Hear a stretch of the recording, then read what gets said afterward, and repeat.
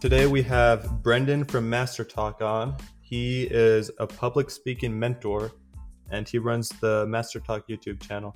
You want to tell us a little bit about yourself, Brendan? Yeah, of course, Brian. Thanks for having me on. So, my name's Brendan. I'm the founder of Master Talk. It's a YouTube channel I started to help the world master the art of communication and public speaking. And how I got started, Brian, was when I was in university. I used to do these things called case competitions. So think of it like professional sports, but for nerds. So other guys my age were telling me to, we're playing basketball or different sports.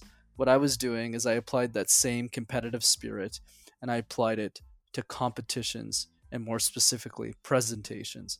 So I presented hundreds of times, coached dozens of people. Then when I got into the corporate world, I asked myself the simple question, which was, how do I make a difference in the world? And I just realized a lot of the communication information out there was pretty bad.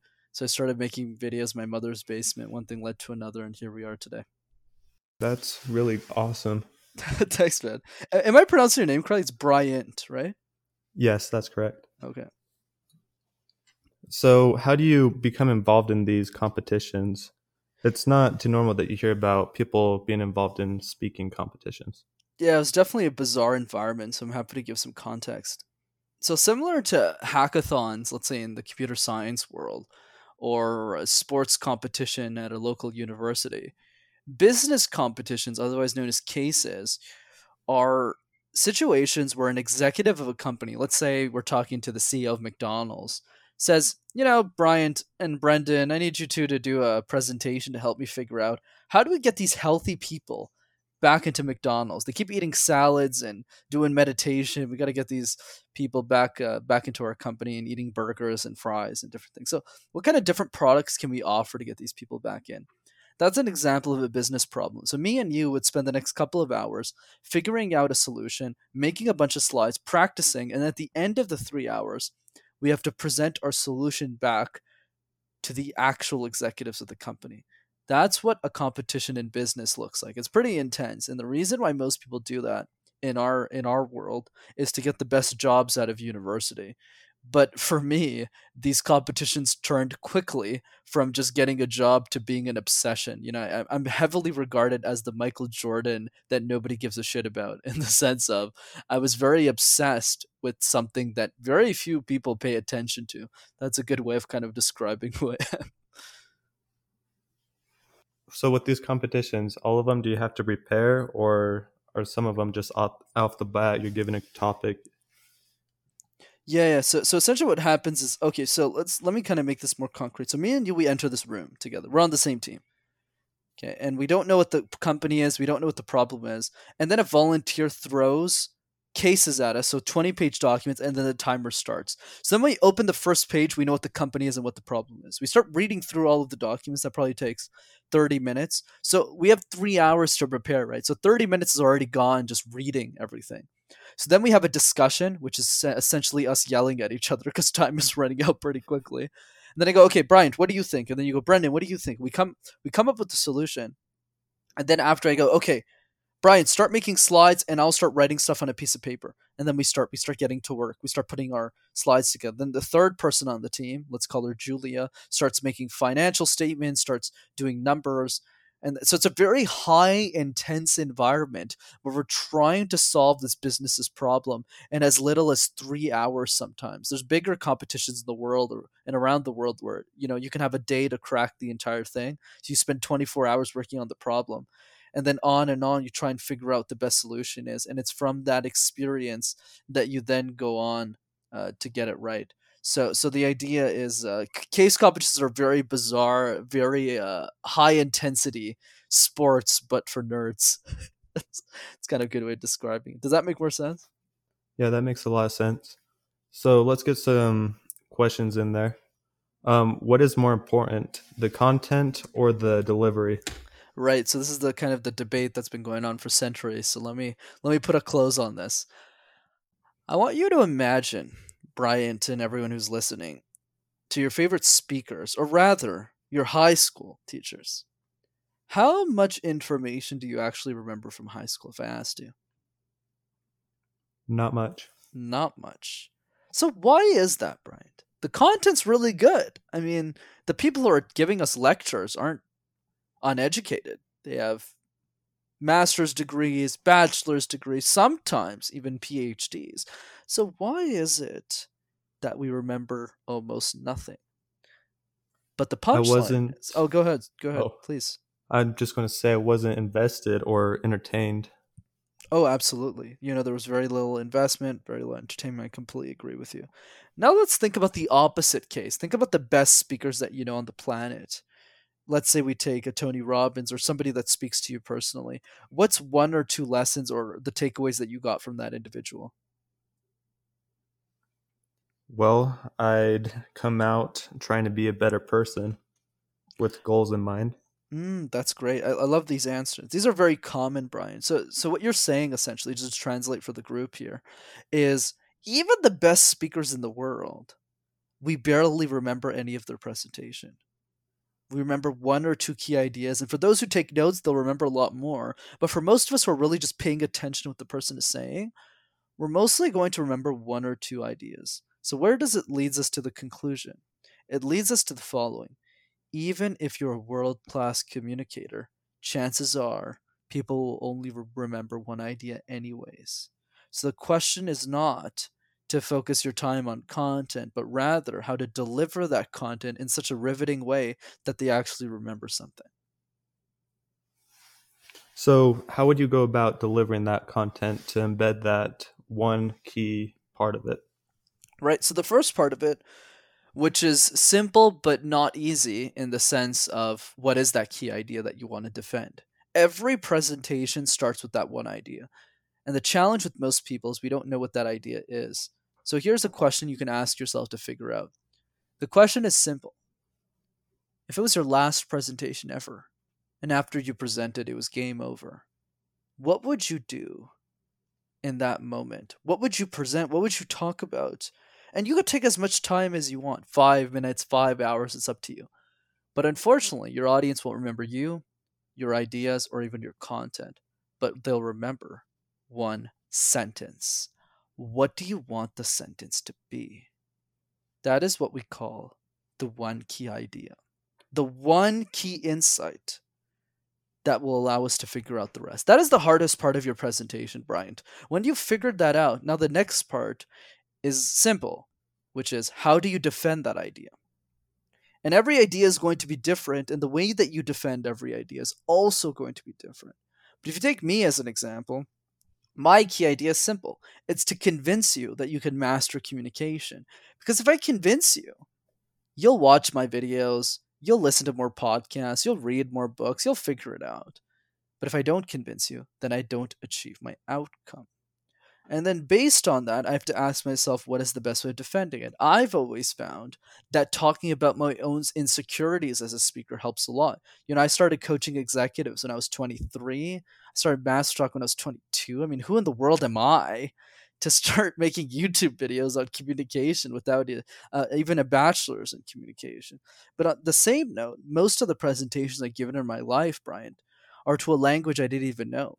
I grew up in a city called Montreal where I went to French school. So I always had to present in a language I didn't know. So the message I always share with people is if I can do it, so can you. So for you, you need to always ask yourself, what is your key idea and what is the best way based on your talents and aptitudes, the best way of defending that message? When you get on a stage and you have stage fright, how do you combat that? How do you get Right. over it? Yeah, the way that I think about this is the fear never goes away, right? Like I'm still scared when I go up there and I give presentations, but the difference is my fear always loses to my message. So let's say that fear was on one side of the boxing ring, let's say it was a boxing match, and your message was on the other. Fear is always going to be in the ring, but you need to make sure that you always get the knockout punch. You have to always make sure that the message wins the battle every single time. Was I scared when those executives were kind of trying to contradict me, trying to give me different ways of thinking? Yeah, absolutely. But the belief system, the message that I had to share with people, which is teaching the world how to speak, especially those who can't afford me, was so important to me that the fear always loses. And if you believe in something so strongly, it's a lot easier for you to fight against the fear. That's why the question I always ask people, and it's not an easy one, but it'll help you, is the following: who suffers from your inability to take action. Every day that you wake up and you decide not to do the thing, not to start the podcast, not to start the YouTube channel, not to share that cupcake recipe that you've been meaning to share to those 3 people that keep asking you for it, what happens? Who suffers? And the clearer you are about that person, the easier it is to beat the fear. How do you overcome the physical aspects of that with the ums and the leg ticking and fast speaking? Yeah, for sure. So for that, that's more of a tactical thing where it's one at a time. Where you can't just overcome everything overnight. So the way that I think about it is let's focus on filler words because that's actually not that hard to get rid of once we understand the logic. So where do we say filler words, Bryant? The reason we say filler words is to buy us time. So you ask me a question, I go, well, I'm not sure, and then I buy time so I can answer the question. This is what we do subconsciously. But the way that we overcome this, or what the great speakers do, is the same time that they buy to answer a question or to respond, they use this pause. Nothing. Absolutely nothing. That's the secret.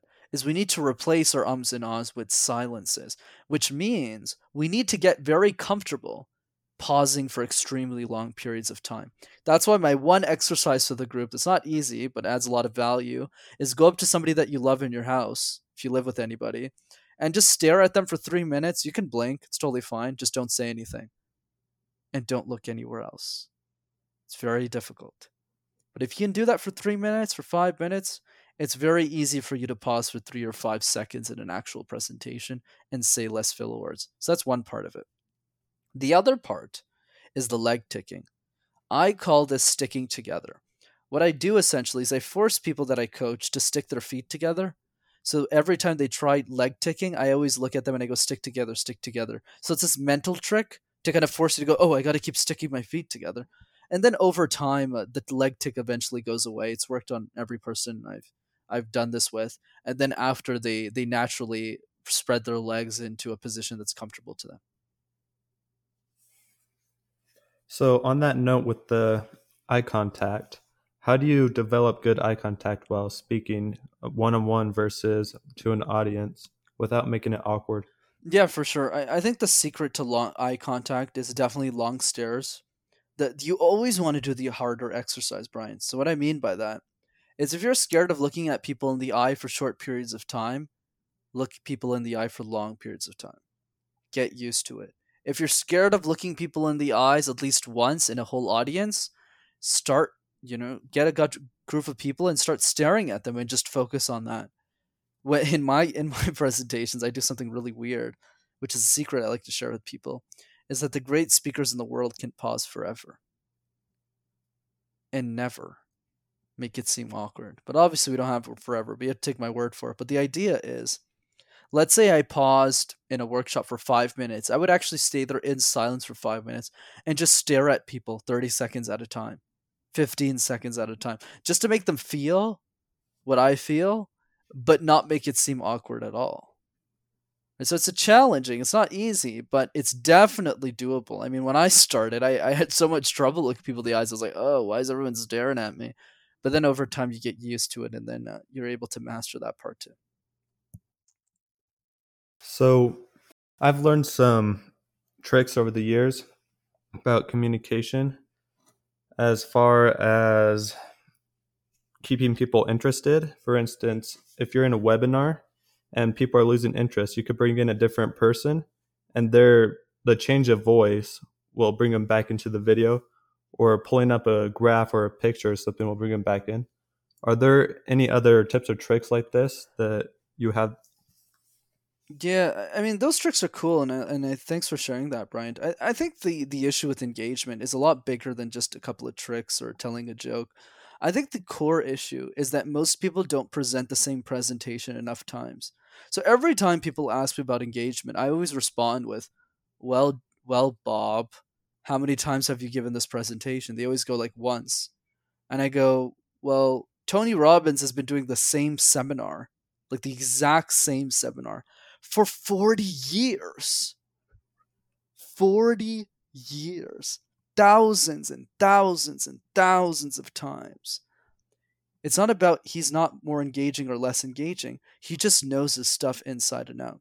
So when you think about practice in a presentation, Brian, you need to first think about, okay, this is the subject, this is the topic I want to present. That's repeatable. So for you, which is simple, it would be your own podcast. Talk about your podcast to people. What are you trying to achieve with it? What are people aspiring to be? And then after, you repeat and repeat and repeat. So the first couple of times, and this is true with any presentation, you're mostly focused on the content. You're thinking to yourself, oh crap, what do I need to say here? I'm not really sure. But after you present it 20 times, kind of just say, well, I know what my podcast is about. I know what I'm supposed to do it. I know why I'm doing it. I know who I'm doing it for. And then the questions that you ask yourself transition from the content in your pitch to, well, how do I deliver this thing? Are people even listening to me? Am I even conveying the emotions I want to convey? And the best way to figure out how to do that is to talk to your audience members one on one. There's so few speakers who don't have enough dinner conversations, lunch conversations, breakfast conversations with the 7 people who actually are listening to what they have to say. They're not picking their brains enough, because that's the way that you get insights that truly transform the way that people think about your ideas and subjects. So with one-on-one conversations with another person, let's just say the conversation dies out. What are some tricks to keep it going or to get it going again? Once again, I'm pretty big on religion rather than tactics. And I don't mean religion in the religious sense for those who are listening. I meant it just as an overall sense. For me, it's always about picking the right people to talk to. And what I mean by this is, at the end of the day, in your life, let's say you live 50 more years. I hope you live much longer though, Brian, but let's assume 50. Let's say every single day you meet one new person, which is very optimistic. Chances are you'll meet a lot less in a year. But let's just keep up the analogy. So I don't want to make this a math class or anything, but if you multiply 50 years by 300 people, which is, let's say, in a year, give or take, that's 15,000. So the question, Brian, that you should always ask yourself, and that people should be listening, asking themselves, is not, oh, how do I get everyone to like me? How do I make every conversation pop and exciting? The better question to ask ourselves is, who do we want those 15,000 people to be? Out of the sea of billions of people in the world, who do we want that group of people to be? Now your criteria changes a lot. And I'll be honest with you, Brian, even with all of the social skills I've accumulated in my life, there's a lot of people I just don't get along with. Not because they're bad people, not because I'm a bad person. Our energies just don't connect. We just don't have the same interests. So I've learned throughout my journey that talking to purpose-driven, positive, people who are excited to be alive, are just the people that I have time for. Because I don't have a lot of time to live, I guess. And none of us really do. So I would encourage people, and this is the lesson that I want people to learn from this, is if you have this obsession with collecting pens that nobody understands, your friends are like, why do you collect pens? So weird. Instead of spending that couple $100 on your Starbucks this year, I would recommend saving up a couple of bucks and going out to the biggest pen collecting conference in the world. I guarantee you, whether you're awkward or having trouble socializing, you'll meet some people there that you'll really connect with, because they'll understand your obsession with pens as they do. What are some key ways to practice? Most people can't go to a competition for presenting. So what are some ways they could practice at home or on their own? Yep, absolutely. So I'll give you the easiest exercise in my book, which is called the puzzle method. So puzzle is very simple. What you essentially do is think of public speaking like a jigsaw puzzle. You know those puzzles you kind of do with your friends and family, those 1,000-piece things you put together? So if I asked you, Brian, if you were making a jigsaw puzzle, which pieces would you start with first and why? Probably the corner pieces. Perfect. And why would you start with the corners? They're the easiest to identify. Absolutely. That's what most people answer, and that would be correct. So whenever we do a puzzle, we always start with the corner pieces first. So the question we need to ask ourselves, Brian, is why don't we do that in public speaking? We have a presentation in 2 days. So what do? Whether it's at school or at work, we shove a bunch of content. In other words, we start with the middle. Then we get to the presentation. We get to the last slide of that presentation. And well, we say this. Yeah, so thanks.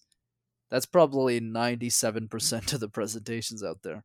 So the easiest thing that people can do on their own or with a group, you can like take videos and send it to your friends, is use the puzzle method. Start with the edges first. Do your introduction 50 times, not 5 times. Do it 50 times. It'll take you an hour. Well, actually, it won't take you that long.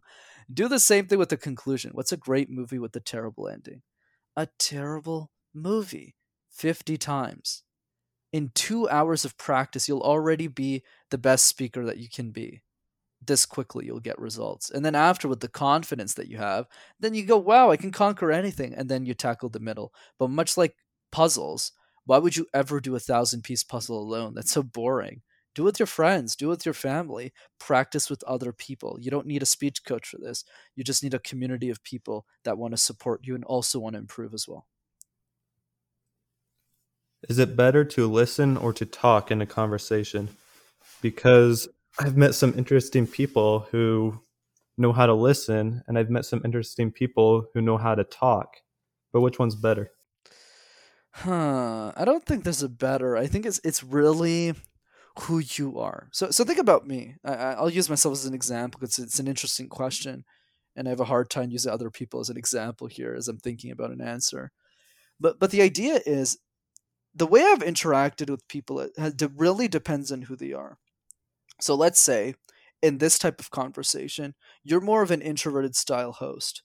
So because of that, you're giving me a lot of space to talk. So that means, oh, I need to add a lot of value. This person wants me to keep going. Whereas the opposite is also true, Brian. Sometimes I get hosts and that are equally as good. By the way, it's not really a bad or good. It's more just different styles. They're very loud. I would get on a call and they would say, "Brendan, it's so great that you're here. We're so excited to have you." And I would mirror that energy. I'd go like, "Yeah." So we would cut each other off a lot. We would interrupt each other, but it's a different energy in that conversation. So I think the key is more about adapting your energy to the person you're speaking to. If you're speaking to someone who's very loud, I would suggest to try and mirror that as much as possible, just to show your excitement so they feel that you understand them. But at the same time, if you're talking to someone who's a bit more introverted, like in the conversation we're having now, I'm actually trying to mirror my energy to you. Right. So it's just always about thinking about the situation that you're in, and then based on that, you do what authentically works the best for you. Did that answer the question? That was kind of like my Yeah, best attempt at it. that was a great answer. Let's Right. get to a business portion of it. How Sure. does communication apply to business? Right. So the analogy is pretty simple. If you can't explain your business or your ideas in a sentence, then you don't have a business, in my opinion. And you won't. You're actually rather. Let me rephrase. The chances of you succeeding is going to diminish. Why do I believe that? Because every day is communication. You're not just presenting to a board or selling your product. You're convincing employees to join your company. They have really good jobs. They're really talented people. Those are generally people you want in your company. Why would they want to work for you? If you don't have an amazing, compelling vision, you can't explain that vision in a clear, concise way, well, no one's going to come and stand in line to work for the company. Same thing with investors. A lot of people won't understand your business as much as you do. You're the one who has all the experience, so you need to disseminate it. You need to simplify it in a way that people are drawn to what you do. That's true with customers, that's true with employees, that's true with co founders, that's true with every single thing about business. So, communication is everything. So, in the business realm of communication, most of them are different events you go to and you listen to a speaker. How have you found this? How has it been affected by COVID? You mean the speaking business? Yes. Yeah, absolutely. So speaking business, yeah, it wasn't too fun when I woke up to all my events being canceled in March. It wasn't. So yeah, did I cry for a couple of days? Absolutely. But the way that I pivoted, and a lot of speakers in my industry have as well, is we started opening coaching practices. We started guesting on shows. We started to reinvent the way that we speak. But to make this more concrete, we had to give more virtual presentations. And the big difference between the virtual world and the in-person one is that the virtual world, you cannot gauge your audience's reaction. So let's say in this conversation right here that we're having, Brian, I don't really know how you're responding to me. You either like me, you don't like me, because we're not on video, right? So I can't really see. But even if we were on video, I still wouldn't be able to gauge a reaction because I would always be looking at the camera lens and not directly at you. So this happens at scale in the online world. Because if you're doing a webinar to 20 people or 25 different people, and they're all on little screens, and you tell a joke, you actually don't know if it's funny or not. You have to assume it is. And that's definitely the challenge. The online world is harder, but it brings more rewards because if you can present really well online, when you go back in person, you'll be amazing. That's great. Do you have a favorite business book? Yeah, of course. The book I always like to recommend is a book called Thirst by Scott Harrison. So Scott is the CEO of Charity Water. He's probably one of the smartest guys I've had the chance of reading about and learning more about. And I think the beauty of Scott from a business standpoint is his ability to tell stories, use marketing and branding to build such a powerful brand that he has with Charity Water, which is his nonprofit organization, but he's done it with a nonprofit budget. He's been able to bring about huge changes in messaging, and he's been able to raise hundreds of millions of dollars for this cause. I just think he's one of the smartest guys out there, and I think from a business perspective, it's always great to learn from somebody who has less resources to work with than you and does more than you. That's usually the best way to learn. So I highly recommend his book. How did you learn how to communicate? What resources did you use? That's the funny thing, Bryant. I never really had any resources. I never did Toastmasters, any of that stuff, even if I highly recommend Toastmasters for those who are listening. But the for me, what happened was I had a group of friends that were in this competition program that was very niche and bizarre that all wanted to be incredible speakers. So that was my resource, essentially. It was learning from them. And then as I got older and more experienced in the program and I became a mentor for the new kids on the block, I started teaching them and coaching them. And that's how I was able to gain all the knowledge that I have today.